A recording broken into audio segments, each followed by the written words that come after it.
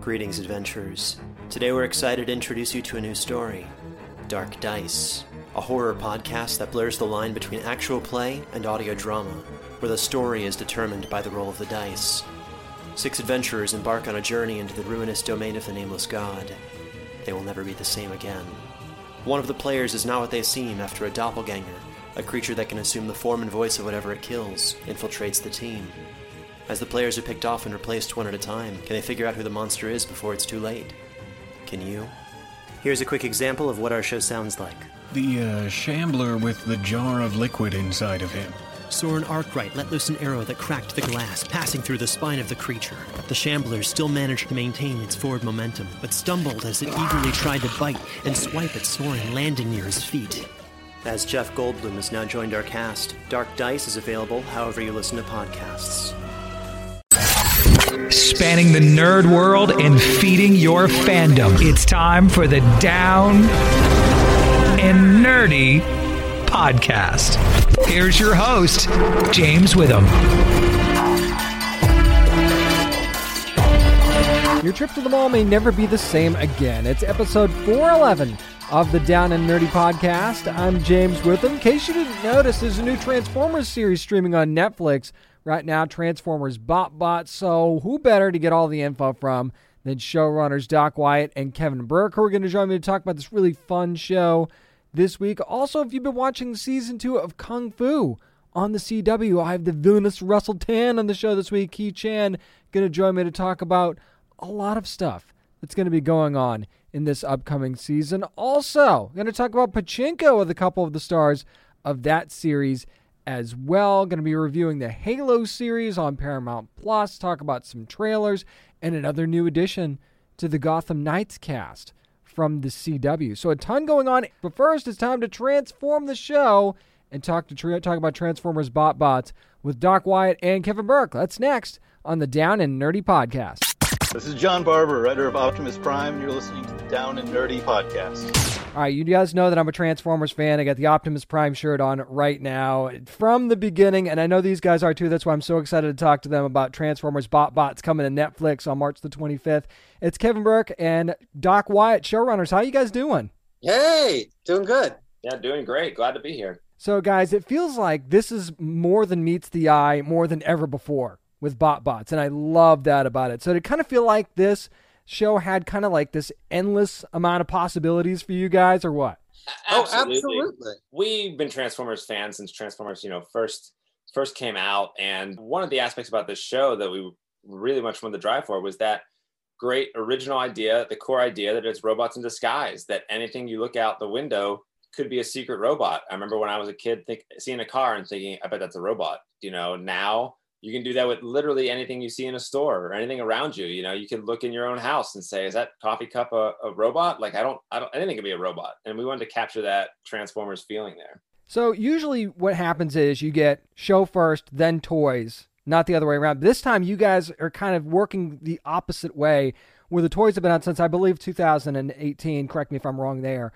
But how long has the show actually been in the works? Have you guys been working on this for a while? And how does that make a difference for you guys that it went in that order? I mean, it necessarily went in that order because what happened was we were working at Hasbro Studios on a different Transformers show, and we saw the designs for these that before they had come out back in 2018. We saw the designs for BotBots in a big Transformers brand book that was in the office, and we immediately went to our executives and said, "Let's make the show. We want to make the show." And they sort of said, "Well." Yeah, I may be surprised by how immediately passionate we were to get a show going. And they're like, well, if you guys can develop a show and if you can get it sold, we can make a show. And so we were enthusiastic from the very beginning. But that's why Toy First is because we saw the toys and we said, man, this has got to be a show. And in some ways, that was the most of any of the shows we've done, was the most like being a kid playing with toys, because we had the toys and thought, what adventures can these toys have? Which is the exact opposite of what usually happens. We had a big pile of BotBots sort of in between our desks in the studio space, and we could sit there and talk about the show while we were sort of fidgeting with them, transforming them and lining them up in rows and talking about what they could do. And, it was great. Gosh, that's such a good way to put it. That makes so much sense now that you guys said it that way.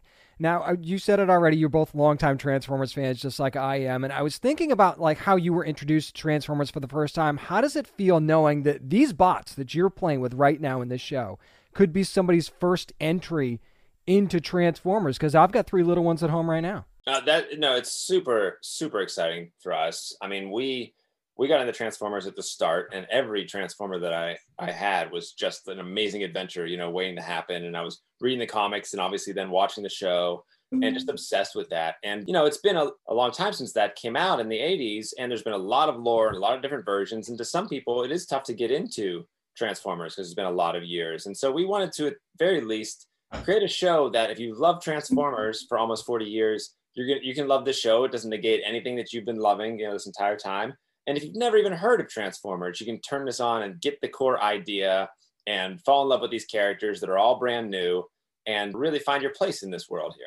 Yeah, absolutely. I mean, I remember my first ever introduction to Transformers was seeing an Optimus Prime on the shelf in whatever store that doesn't exist anymore that I saw it in, and then discovered the show. And then, and every Transformer I've ever owned, I still own.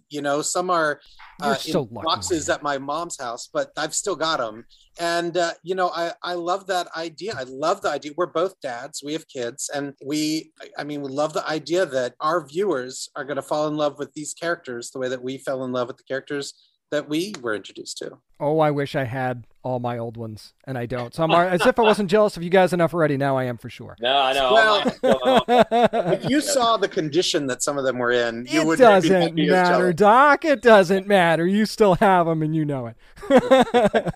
So I got to say, I'm watching the show, and I can't decide who's my favorite at this point. Is it Kick Me? Is it Clogstopper? I can't decide. I'm sure you guys can't either because you got so many fun ones. So did you guys find that you were kind of drifting towards a favorite, or was there somebody that was just really fun for you guys to write?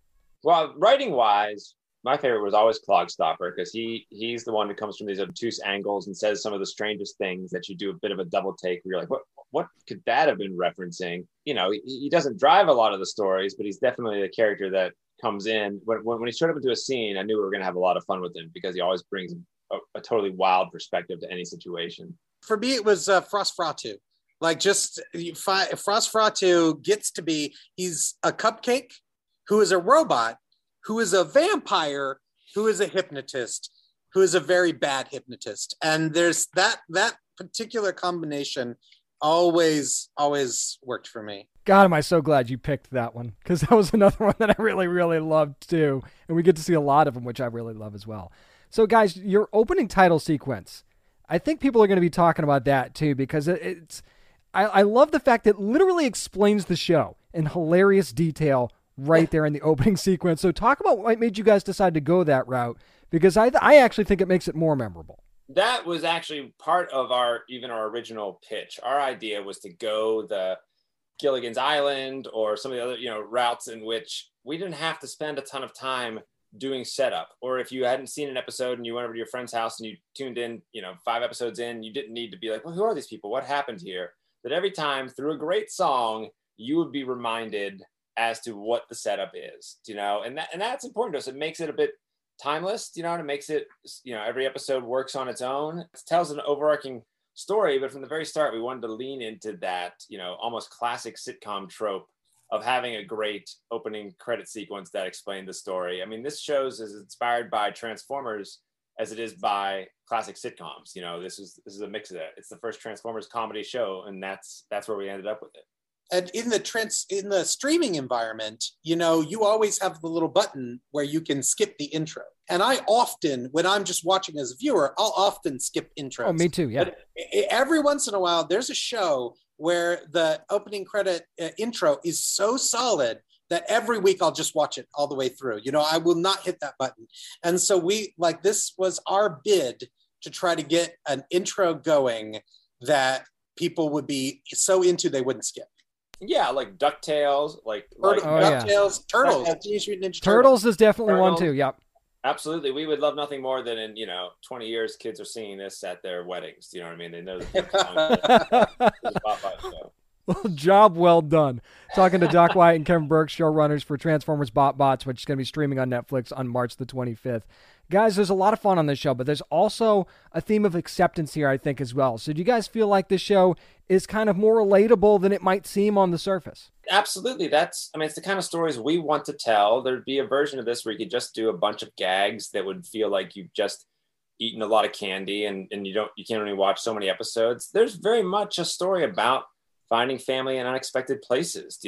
Sometimes these characters make their own mistakes. Sometimes they set out to win something and then they don't win in the way they thought they were going to. We think that's very important to our audience. It's important to kids. It's also important to adults. This whole idea that, we're trying to navigate this world together. We don't know where we belong. It may not be where we think we belong. It may be exactly where we expected to belong, but there's very much a heart to it that we think is important. And it's part of the co-viewing family experience we hope the show is. Yeah, absolutely. And in terms of relatability, we think of the BotBots are sort of adult in the sense that they all have sort of complicated relationships, but they're also sort of the kids. They're the kids. They weren't born yesterday. They're born pretty recently, and they came to life in this world that's built for beings that are taller than them. And they have to find ways to navigate it and to turn it into fun, like things that are mundane human scale things become playgrounds for the BotBots as they make their way in this world. Burgertron might be a little tiny robot made out of a beef patty, but we hope he's also someone through whose eyes we can see the world. Most definitely. Now, you guys talked about playing with the toys and stuff while you were getting the show together. So should fans of the toys be keeping an eye out for maybe a few little winks and nods here and there during the show? Oh, 100%. There are definitely some, especially in later episodes, there are definitely a couple of great fan sort of favorite appearances. Absolutely. And you might even want to take a closer look at the design of the mall itself, because that might be revealing of some sort of Transformer Easter eggs. Ooh, we're going to be keeping our eyes peeled for that. Gentlemen, before I let you go, I've got 3 kids at home. I know you guys both said that you're dads as well. And parents know that there are plenty of animated series out there that you don't want to watch on repeat. You just don't. So how do you think the Transformers BotBots appeals to all audiences? And, for lack of a better way of putting it, won't drive us parents nuts? Well, we definitely were inspired by and very much based this on, again, being parents and what shows we want to watch. But we live in a great time of children's entertainment that the whole family can enjoy, like the Pixar films, DreamWorks films. There's a lot of things that weren't around in the 80s and 90s that parents and kids can enjoy. And we're very much wrote this show and created the show to be in that zone, to be not the show where parents are like, oh my God, I can't believe you're still watching that show. Please turn it off. Their voices are killing me. This is a show where, if a parent isn't watching it, hopefully they walk through the room, catch a gag and be like, wait, is this show a lot funnier than I thought it was? It's designed to be enjoyed for all ages. 100%. And you guys are going to find that out for sure. March the 25th, that's when Transformers BotBots is going to be streaming on Netflix. And yeah, I don't think you guys are going to be skipping intros, and I don't think you're going to be skipping episodes either, thanks to these guys. It's Doc Wyatt, Kevin Burke. Thank you so much, gentlemen, for joining me. I appreciate it. All right. Thank you. Thanks for having us. And I'm going to tell you, I enjoyed Transformers BotBots way more than I expected to. It was funny. It was deeper than I thought. The designs of the characters are really fun, and it really makes you keep your eyes open. And I didn't even get a chance to ask him about the mall security guard. He's just a goofball. And it's just a fun show. Definitely watch this with your kids, Transformers BotBots, which is actually now streaming on Netflix. Again, thanks to Doc Wyatt and Kevin Burke for talking to me about Transformers BotBots. Up next, we'll switch gears and talk about Kung Fu and the latest villain for the show from Season 2, Russell Tan, played by Ki Chan, who's going to join me to talk about it next on the Down and Nerdy Podcast. Yeah, brother. This is Josh Segura, and you're listening to the Down and Nerdy Podcast. So if you're watching this season of Kung Fu, you know there's a new big bad in town, and it's this guy right here who plays Russell Tan. It's Ki Chan. Ki, how you doing? I'm very well, James. Thank you so much for having me. So you've lived and worked in a lot of countries, Ki, over the years. Mm-hmm. So do you feel like that's kind of helped you as an actor be able to prepare for many different kinds of roles in many different kinds of settings? Absolutely. It's prepared me to live life, basically. And then I translate that into my work. I have traveled to about 158 cities, and I worked in different 158 cities in 35 years. And it's been an eye-opener. It's educated me so much about the world and people, everything else. No doubt about that. Now, you're old enough to remember the original Kung Fu series, I'm sure.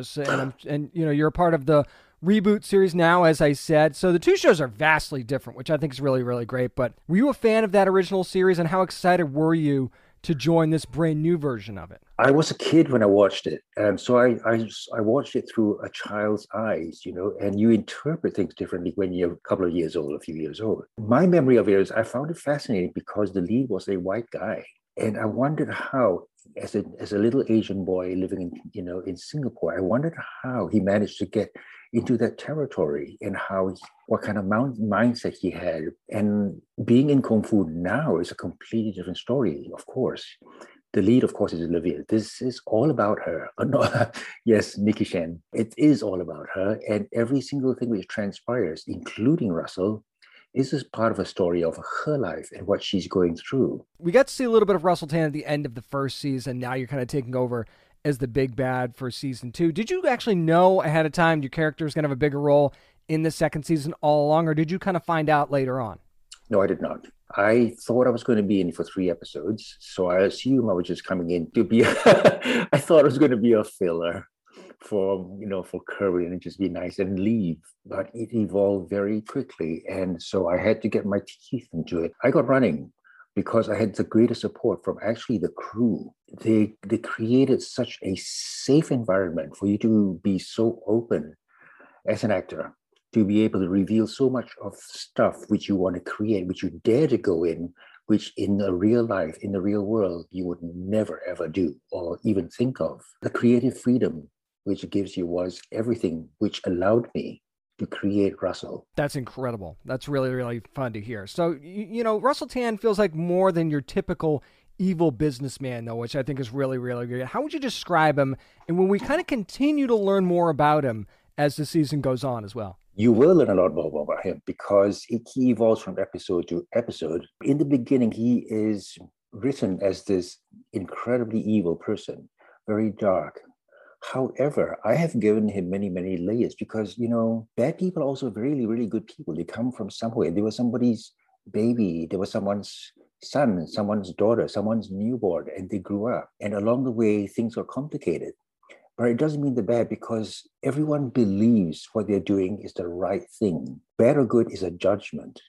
So I hope that the journey I have created for Russell will empathize and will resonate in many, many people with many, many, many people that they see a bit of themselves in every little thing he does. And I wouldn't be surprised. And actually, I think a part of that might be because of his family, because judging by the first few episodes, seems like there's a very interesting dynamic going on with this Tan family. So how important are his children to him? And could we see them maybe play a bigger role in his master plan coming up? Russell's master plan is what he believes is his destiny to do. It's what he believes perhaps is the betterment of many, many, many things. But of course, that you will see later on. His relationship with his children is very, very complicated, like real life families. There is a love-hate relationship. There is all kinds of complications. However, at the end of it all, do you love your children more than what you do? Are your goals more important than that? Then that is what you guys will find out. Oh, that's such a great tease. Look at that. Oh, you're going to have to just keep watching Kung Fu, which, of course, you can see on Wednesday nights on the CW. We're talking to Ki Chan. Now, Ki, at first it seems like Tan's focus is just on Nikki in the first couple of episodes, but now we know there's really, like you said, much more to it than that. So how much more will we learn about the bell and these artifacts that he's kind of been after? You will learn them in drips because it's not just about the bell. It is so many things which it stands for, what he's looking for. It is only a part of his bigger vision. And unfortunately, or fortunately, everybody else gets involved in it because they are the periphery to all of these things. Nikki Shen, our lead, who is admirable, who works wonderful things, actually.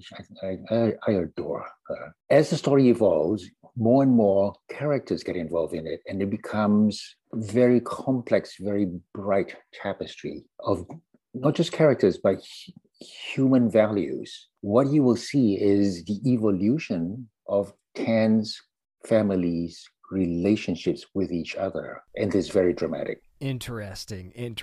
Now, we've seen, of course, earlier on as well, that Russell Tan's not afraid to get his hands dirty, but it seems like he's got Sasha doing some dirty work for him too as well. What's the trust level between the two of them, or is this just typically a mercenary type situation? Russell does what he needs to get what he wants. because at the end of the day, it's his vision which matters most of all above everybody else. Interesting. Now, it looks like Russell's son has a very personal connection to Jilan, which we've seen in this last episode, actually. It appears to be, it's kind of almost they try to sever it very early on. Do you think that she could be a potential problem for Russell a little bit down the line? Because I kind of feel like once she finds some things out, she's not going to be too thrilled. Jilan will always be Russell's problem. But that is the most exciting part about it, because she is a very modern woman. She is singularly attractive, first of all, but she's always singularly focused on empowerment of herself. And she's got a lot of power. There's no doubt about that. That's what I'd be worried if I was Russell. So we just found out, I'm sure that you've heard the news by now, Key, that the show's been renewed for a third season. And of course, no spoilers, because we don't know what will happen with Russell this season. We certainly don't want to give anything away. But how excited for you, just for everybody involved, to see this story continue for another season? I am looking forward to all those cast members, who have worked so hard to create the story. Whomever is in 3, I really wish them all well, because this is the most amazing series to work on. The producers are wonderful. They are the kindest, the most caring, the most human and humane people. Christy and Bob and, all the rest as well. I could not be prouder to be in any other production. This has been a dream. So, Key, I heard a rumor that you're quite an artist and that you actually do sketches for members of the crew on projects that you're on. Did you get a chance to do that for Kung Fu yet? I actually did, yes. I carry a little sketch pad, those postcard size ones, in my pocket. And in between takes, or when you're doing a new setup, I pull it out and I just do my pencil sketch, my quick sketches, because it's very calming, it's very zen. And I capture the moment right in front of me, what I see. And very often, most of the time, I just hand them to whoever is close by to me, a crew member, for them to remember that moment for themselves. I do. That's incredible. You're like the best Polaroid camera ever. I think that's really, really great. So, Key, before I let you go, I want to take you back a little bit to earlier on in your career. You're part of a lot of big projects, but I can't help but ask you about your time on Star Wars Episode 3, Revenge of the Sith. A lot of fans are seeing that movie in a little bit of a different light now with fresh eyes, especially with Obi-Wan Kenobi, the series coming up on Disney+. What do you remember the most about being a part of that and being a part of Star Wars in general? It's a film I can never forget, because when it was done 20 years ago or so. But I remember my most vivid memory was being on set when we were waiting for Emperor Palpatine to land, for his spaceship to land. And all the characters were there, and I was in the middle of it all. And I was in wonderment. And I suddenly realized, because everyone was around me, and Katie and Amanda were right next to me. And I was thinking, I can't comprehend this. And suddenly I realized I wasn't watching a movie. I wasn't watching television anymore. I was in the middle of Star Wars. I am Star Wars, I thought. And that was the most cataclysmic insight. I can only imagine what that moment was like. And you've had so many wonderful moments over your career. But we definitely want to make sure we're watching you in Kung Fu on the CW. That's every Wednesday night at 9 o'clock Eastern. You can also watch it again next day on the CW app. You're going to see this guy on a lot more great stuff coming up in the future as well. It's Key Chan. Thank you so much for taking your time today. Appreciate it. Thank you so much for having me. Have a great day, James.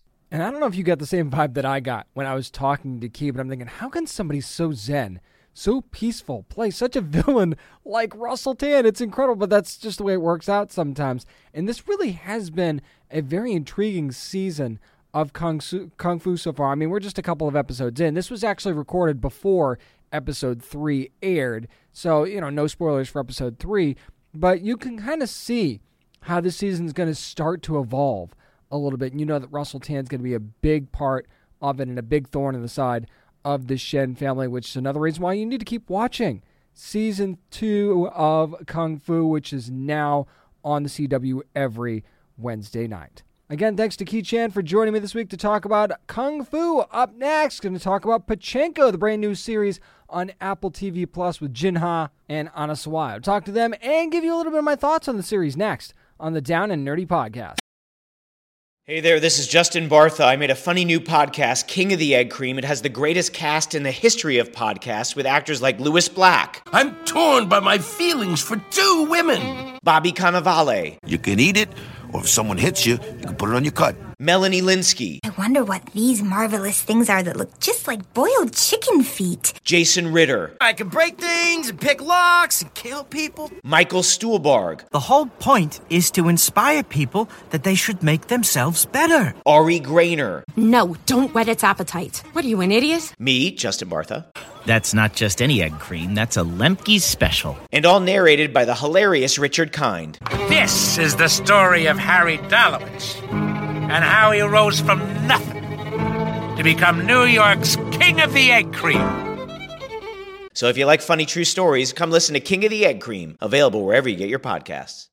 Hey listeners, this is Peter Shinkota from Daredevil. I play Noble, and you are listening to Down and Nerdy Podcast. Another very popular novel is being adapted to a series, this time by Apple TV Plus, and it's Pachinko, which spans a few generations, talking about Korea and the Japanese rule over Korea for a certain period of time, and just, there's so many different ways that this series goes. I think you're going to be really, really surprised at just how deep it runs and how relatable that it might be for you, even if you weren't part of that culture. So I got a chance to talk to Jin Ha and Anna Sawai, who both play a big role in this series, and we'll talk to them, and then I'll give you more of my thoughts on the show. Jin, Anna, how you doing? Sweet. Nice to meet you. Jin, I want to start with you. I just love how Solomon carried himself in the series and his energy in general, but how would you describe him? I would describe him as a logical result of the decisions and sacrifices and accomplishments of the people that came before him. He's really so much a product of the history and experiences of his parents, his grandparents, and even before. I mean, I suppose we could say that about everybody, but specifically with Solomon, there's so much intertwined with his identity about his background and about his family's history and their journey that also colors so much of, as much as he tries to get away from it, literally by going to study and work in America, but also figuratively in terms of his distancing with his own background and his culture and identity. I think that element of him struggling with both of those, right? Like straddling the three worlds and cultures, that is so much of his identity, I think.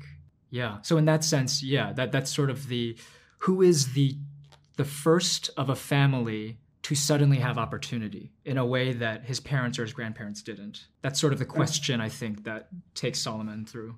That is such a great way to put it, too. Quite frankly, once you see the series, you guys will understand exactly what he's talking about. Anna, for you, when we meet Naomi, I feel like she just seemed like she had a lot of confidence. She wasn't afraid to speak her mind. So when you were first kind of learning about the character, what was your favorite thing about her? I was just really excited that I get to play someone who's from the same generation as my mother. My mom went through the same kind of thing, and it's a time when the equal employment opportunity law was just implemented in Japan, and so society was starting to open up, but people still had that image that women weren't as good. And so you see the employees go to Solomon before they go to her, who's been at the office for much longer. So I was just really happy to tell that story. No doubt about it. Really quickly before I let you guys go, is there any way anybody's going to hit the skip intro button on this show? Because I got to tell you, there's a really fun intro that you guys get to have. Thanks. Yeah. Will anybody press the skip button? I don't know. I hope not. I think it's a lot of fun. So I read somebody said somewhere they likened it to the Peacemaker opening title sequence. That's exactly what I thought of when I saw it. So there it is. It wasn't me that said it, but that's what I thought of. Yeah. I read that and I was like, I love that this writer just brought in this whole other genre of TV to relate it to ours. I think that's great, and I love that comparison. And I think people are going to be talking about that just as much as the show, but it's an amazing show. First 3 episodes of Pachinko going to be streaming on Apple TV Plus on March the 25th. Jin Ha, Anna Sawai, thank you so much for your time. I appreciate it. Thank you. So just a couple minutes with the both of them, but I mean, to see Solomon and Naomi's journey, and then you go backwards and see his grandmother's journey, and to a lesser extent, some of their kids as well, some of her kids as well, and her family, and just the way things come together and intertwine in this. It's almost like several coming-of-age stories together, and you can see why this story is just so popular with so many people. And then you throw the culture aspect into this. And I learned so much from watching this show about that as well that I didn't even know. I mean, you knew some of it, but then you just see how tragic it is. And there's a lot of tragedy involved in this story too, but there's also just so many just moments that are just going to put a huge smile on your face. Pachinko is just a very, very unique story. And again, you can understand why the book did so well, and why I think this is going to be another huge success for Apple TV Plus. Pachinko now streaming on Apple TV Plus. Again, thanks to Jin Ha and Anna Sawai for joining me this week to talk about Pachinko. Up next, it's time for my review of the new Halo series from Paramount Plus. Will it be spoiler-free or full of spoilers? You'll find out next. I'm James Witham, and this is the Down and Nerdy Podcast. This is Victoria Atkin, the voice of Evie Fry, and you're listening to the Down and Nerdy Podcast.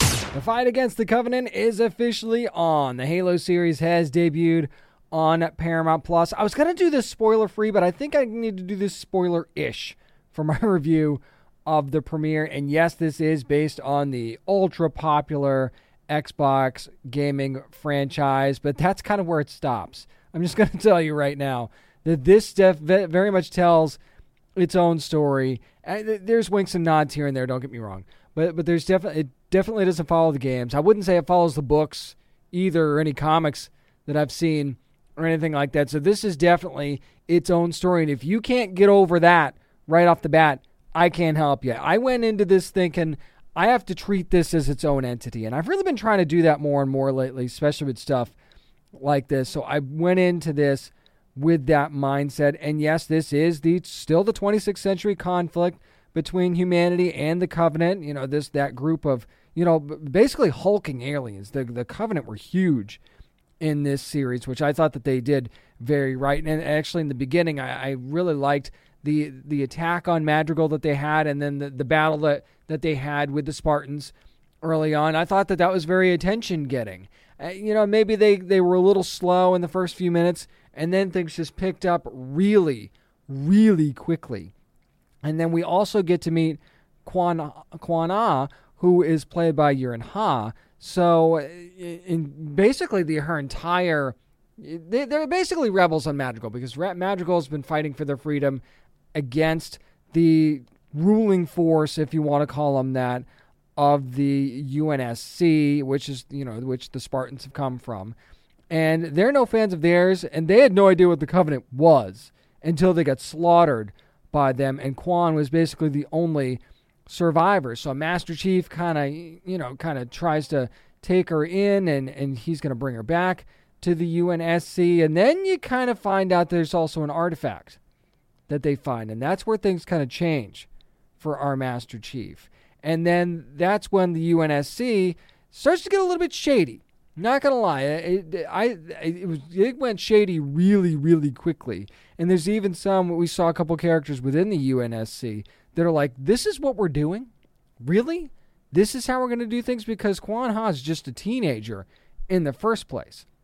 So, and Master Chief sort of changes the game a little bit here and decides to go rogue. And I think that's part of what's going to be part of the fun of this series. And then you see the fellow Spartans kind of rally around that. And then you also see Dr. Halsey's character, the character of Dr. Halsey, kind of take the side of the Spartans as well. So there's some political aspects here to this. There's also a us versus them aspect of, are the UNSC really the ruling force that you want here? Are they really on the side of right? And do they really have humanity's best interest in mind? It doesn't seem like it at times, right? Yet at the same time, you've got this Covenant who is clearly leaps and bounds ahead of everyone except the Spartans at this point. Nobody seems to be any match for these Covenant except for the Spartans themselves. And what are the Spartans? There's a myth about them to people outside of the UNSC. And is that true? Is it not true? And could it be that our Master Chief, who's played brilliantly, by the way, by Pablo Schreiber, I thought he did a really, really good job in just this first episode as Master Chief. Is there something more to his character than we thought maybe at the beginning. Maybe he's starting to get some of his memories back. Is that going to play a role in things going forward? I think it already has. So I actually think that there's a lot of intrigue in this show beyond what we would have gotten from a straight adaptation of the game. Not saying that it's a better story. I am not saying that at all. So don't get me wrong. I'm not going down that road. What I'm saying is that, and I've said this before, do you want to see the thing that you've already seen again, or would you like to see somebody's fresh take on the thing? And I know there's a danger in that too, right? Because if it's not good, you look at it and you go, really? You could have done this, and this is what you gave me. If it's not your thing, that's what you're probably going to think, because you've already seen other stuff that you like that's Halo related. But there's also a joy in saying, okay, here's my take on this. What do you think? We just praised the Batman for that, okay? There were certainly winks and nods to the comics in the Batman, but it wasn't a straight adaptation of any specific story. Whereas this is kind of the same thing. Do I put this on the same level as the Batman?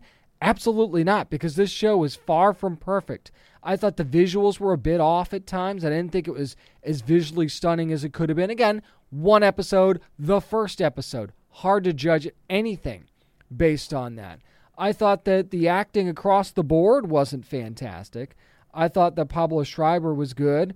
I also thought that Yurin Ha was good. We didn't really get to see a whole lot of Jen Taylor as Cortana yet. I actually thought that Natasha McElhorn was good as Dr. Halsey. There are some good performances here, but there were a few that made me go, and we didn't really see a whole lot of characters outside of that, though, either. I thought the other Spartans were also very, very good.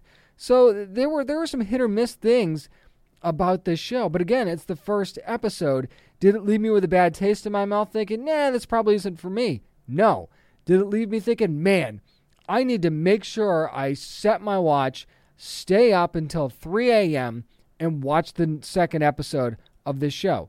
No, I didn't get reactions either way on that. What I'm saying is that this story and this show seems good enough so far to keep going and see what happens. Could it build and become great and become that must-watch show? Yes. Could it also go the other way and become one of those shows where you go, you know what? Well, the choice they made with that wasn't really great. So, yeah, I'm out. I don't think this is going to work for me. Yeah, it could. But how they craft the Master Chief's story going forward and how it's almost like a Grogu Mandalorian type relationship between he and Quan Ha at this point, which is kind of interesting. So Quan Ha's, where she helps take this story to, is going to be interesting, and how the fracture in the UNSC kind of starts to manifest itself also is going to be a big part of this too. So a lot of stuff that doesn't even have to do with the Covenant is going to be a big reason why this show succeeds or fails. That's going to do it for my spoiler-ish kind of review of the Halo series from Paramount Plus, which is now streaming. Episodes going to be coming out weekly. Up next, there's some really cool nerd news to talk about, including a new Disney Plus limited series from Marvel. I'll talk about that and more next on the Down and Nerdy Podcast.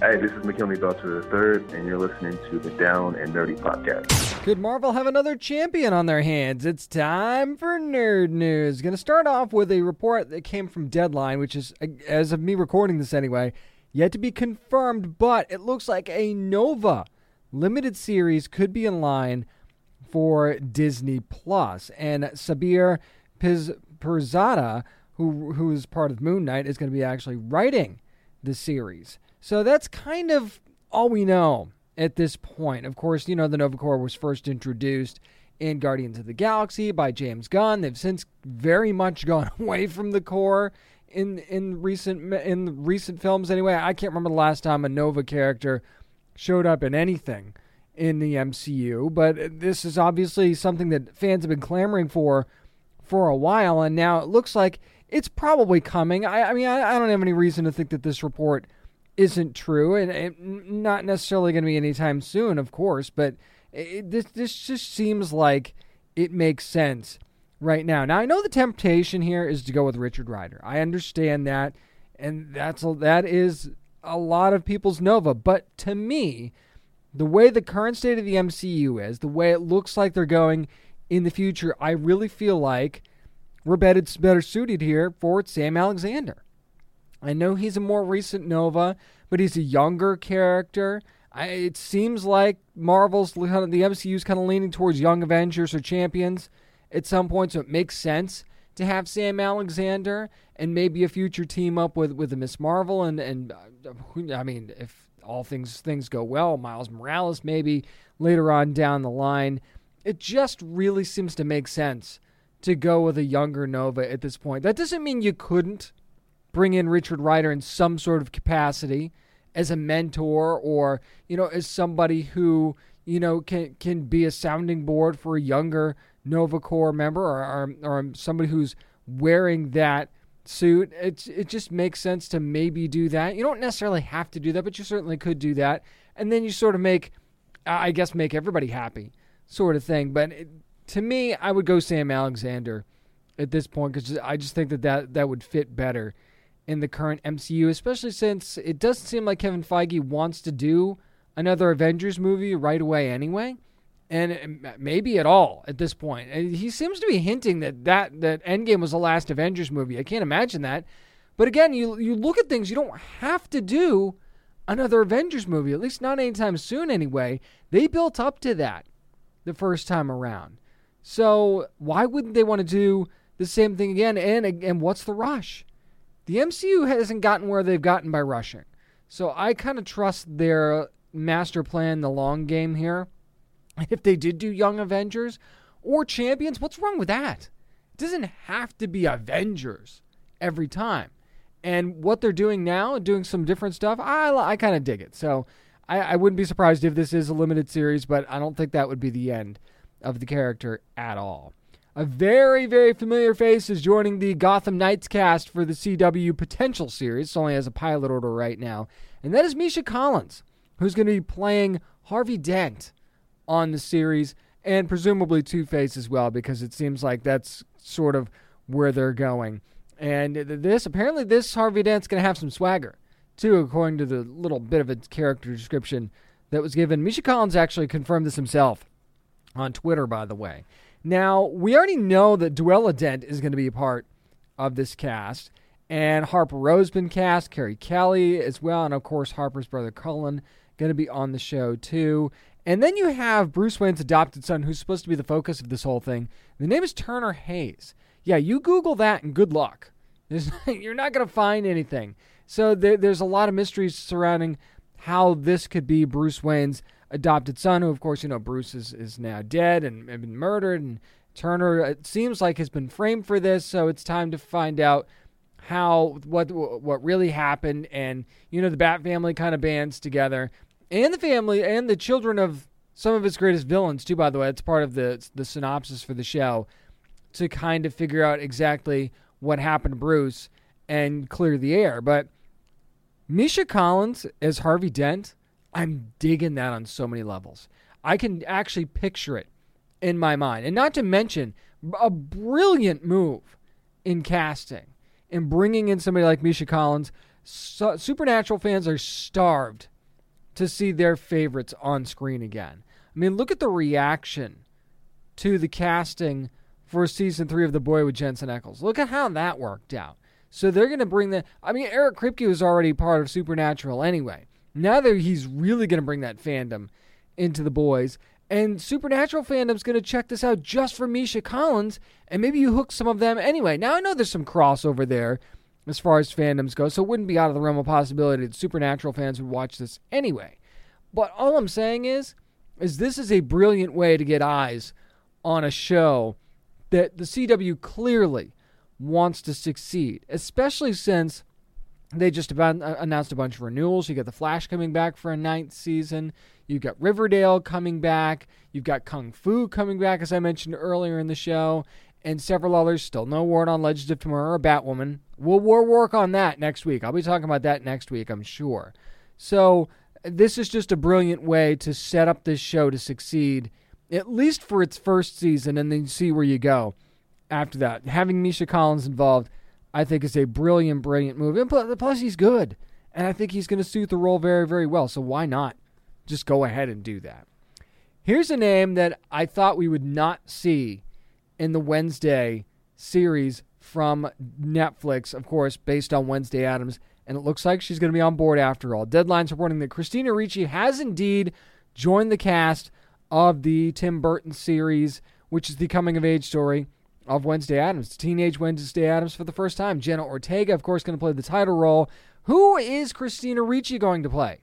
Not an older Wednesday, according to the report. Christina Ricci is actually going to play a brand new character. And we get the whole details being kept under wraps, blah, blah, blah sort of thing. Okay, yeah. We also know that she's not playing Morticia Addams. We know that too. The report's actually suggesting she's going to be replacing the Thora Birch, who exited the series not too long ago. And production's actually supposed to be wrapping on the show soon anyway. So clearly Ricci's been a part of this longer than we knew that she was. And the last thing you saw her in was Yellow Jackets. So it's interesting, though, because she put such an iconic stamp on the Wednesday Addams role. And I said this before when I talked about Wednesday, that there's almost a danger in having her in this, because that does add more pressure to Jenna Ortega and just the show in general. But at the same time, it would almost be weird to not have her be a part of it, too. And I almost understand her not playing Morticia, because she did play Wednesday. To play Morticia might be a little odd for this, and it might be a little bit distracting. You want the focus on Jenna Ortega here. You want the focus on this new Wednesday Addams. First time we're seeing Wednesday as a teenager. And this show has a chance to be really fun and really cool and really different. But if you have Christina Ricci involved as someone who played that role in a way that fans will probably never forget, that adds a little bit of a distraction into things. So having her play a brand new character, I actually think that that's a smart way to go. And it'll be interesting to see how much this new character is involved with Wednesday, what that relationship would be like, if there is one at all. It would also be interesting to find out that this was like an antagonist, that she was playing some sort of an antagonist in the series against Wednesday. That would be a little bit surreal, wouldn't it? I would kind of be into that. And I know that Christina Ricci could pull it off. So, I mean, I'm sure I'll talk about this again once we get the reveal of who her character actually is. But I'm actually excited to see her a part of this. I almost think that this is a righting of her wrong in a certain way. Really quickly, I want to talk about one deleted scene and a couple of trailers that came out this week. How could I not talk about the Batman deleted scene that Matt Reeves released recently? And yes, Barry Keoghan's Joker was a part of this. We got to see him a little bit at the end of the Batman, and now we're seeing the deleted scene. And I got to tell you, first of all, I just want to say right off the bat, I think that there was a good reason that this scene was not in the original movie. It wouldn't have really added much other than, hey, here's the Joker. It wouldn't have really pushed the story forward any, and the movie was already long enough. And this deleted scene was 5 minutes. You say, what's 5 minutes? Well, you also didn't need to have the focus be on the Joker either, in any capacity. So having this not be in the movie is smart, but getting to see it is also really, really neat, because you get to actually find out how Barry Keoghan would have been as the Joker, and it does feel like a very interesting version of the Joker. I actually dig the look, that it's a little bit, it's a little bit of this deformed type look, and maybe that's because, he caught quite a beating from the Batman when the last time that they tangled, so that would certainly make a lot of sense. You could still see the bloody fingernails and the bloody hands that he has, so maybe it hasn't been too long. And their really odd relationship and how Joker kind of pokes at Pattinson's Batman about telling him how, you guys aren't so different, you and the Riddler. And maybe you kind of agree with him on some of the stuff that he was doing. And that little laugh, he really has that down as well. I really like that maniacal Joker laugh that Keoghan brought to the role. So this might actually get fans clamoring for more Joker. I'm not one of them. I really hope we don't see this for a while. If Keoghan could still stay attached as the character. I definitely need a Joker break. I hope they go a different route for this second movie, and I really do think that they will. But this was cool to see. It's just the cool factor that Matt Reeves has brought to this thing ever since the beginning, giving us little bits and pieces of things at a time, and he's done so right by the fans since joining the Batman. I have no doubt that he's going to continue to do so. And hey, it just makes me look more forward to the Penguin series that's going to be coming to HBO Max and a ton of other stuff as well.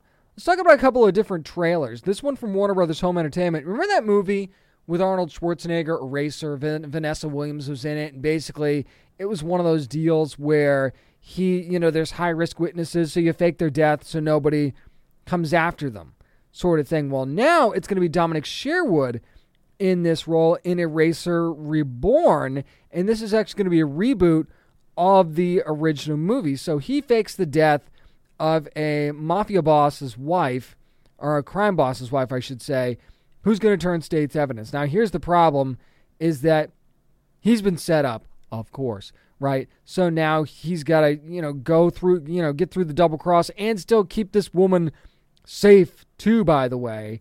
So that's when the action ensues. And yeah, this is definitely your typical action type movie. And first of all, what's wrong with that? Nothing. Absolutely nothing. If you just love, popcorn action movies, this is one of those ones that it just feels like that. And I think it's going to be coming out June 7th, by the way, on Blu-ray, DVD, and digital HD from Warner Brothers Home Entertainment. And I think that this is one that just could be fun. Don't overthink it. Don't expect, these magical, deep, thick plot lines. Just sit back. There's nothing wrong with sitting back and enjoying a old school, like a 90s style action movie. It's just absolutely nothing wrong with that. So I always get sucked into movies like this all the time. And I'm actually really, really looking forward to this one.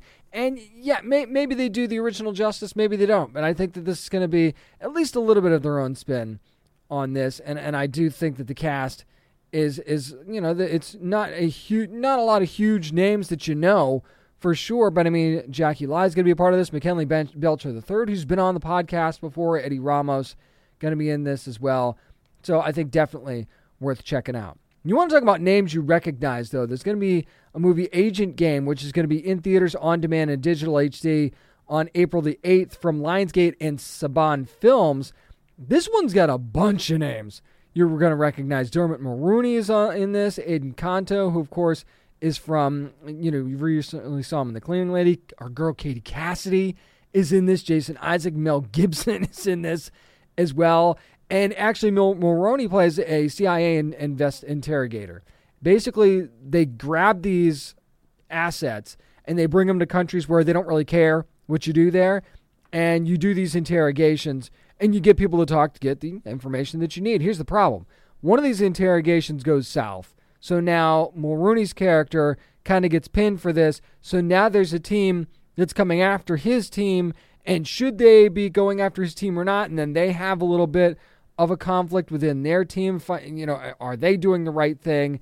And then somehow Mel Gibson's character is stirring the pot from behind the scenes. And, what's going to happen when these two factions clash? And maybe they end up joining forces at some point. That's kind of the vibe you get from the trailer, where you're watching this first trailer and you go, okay, well, who's in the right here? Who's got the right answer? And does anybody think that they might not have the right answer? I think it's just a very, very neat little way to go. And I think that this is something, again, that could be a lot of fun as far as action movies are concerned. That's going to do it for this week's edition of the Down and Nerdy Podcast. Again, thanks to all of my amazing guests this week. You want to keep up with what we've got going on, including our 2 new shows that are going to be coming up. Go to downandnerdypodcast.com. Also follow along on social media at downandnerdy757 on Twitter and Instagram, and at Down and Nerdy on Facebook. Remember, you never have to apologize for being a nerd, so let your fan flag fly and be good to your fellow nerds. Contained herein are the heresies of Radolf Burntwine, erstwhile monk turned traveling medical investigator. Join me as I uncover the blasphemous truth of a plague-ridden world, that ours is not a loving God, and we are not its favored children. The Heresies of Radolf Buntwine, coming January 2nd, wherever podcasts are available.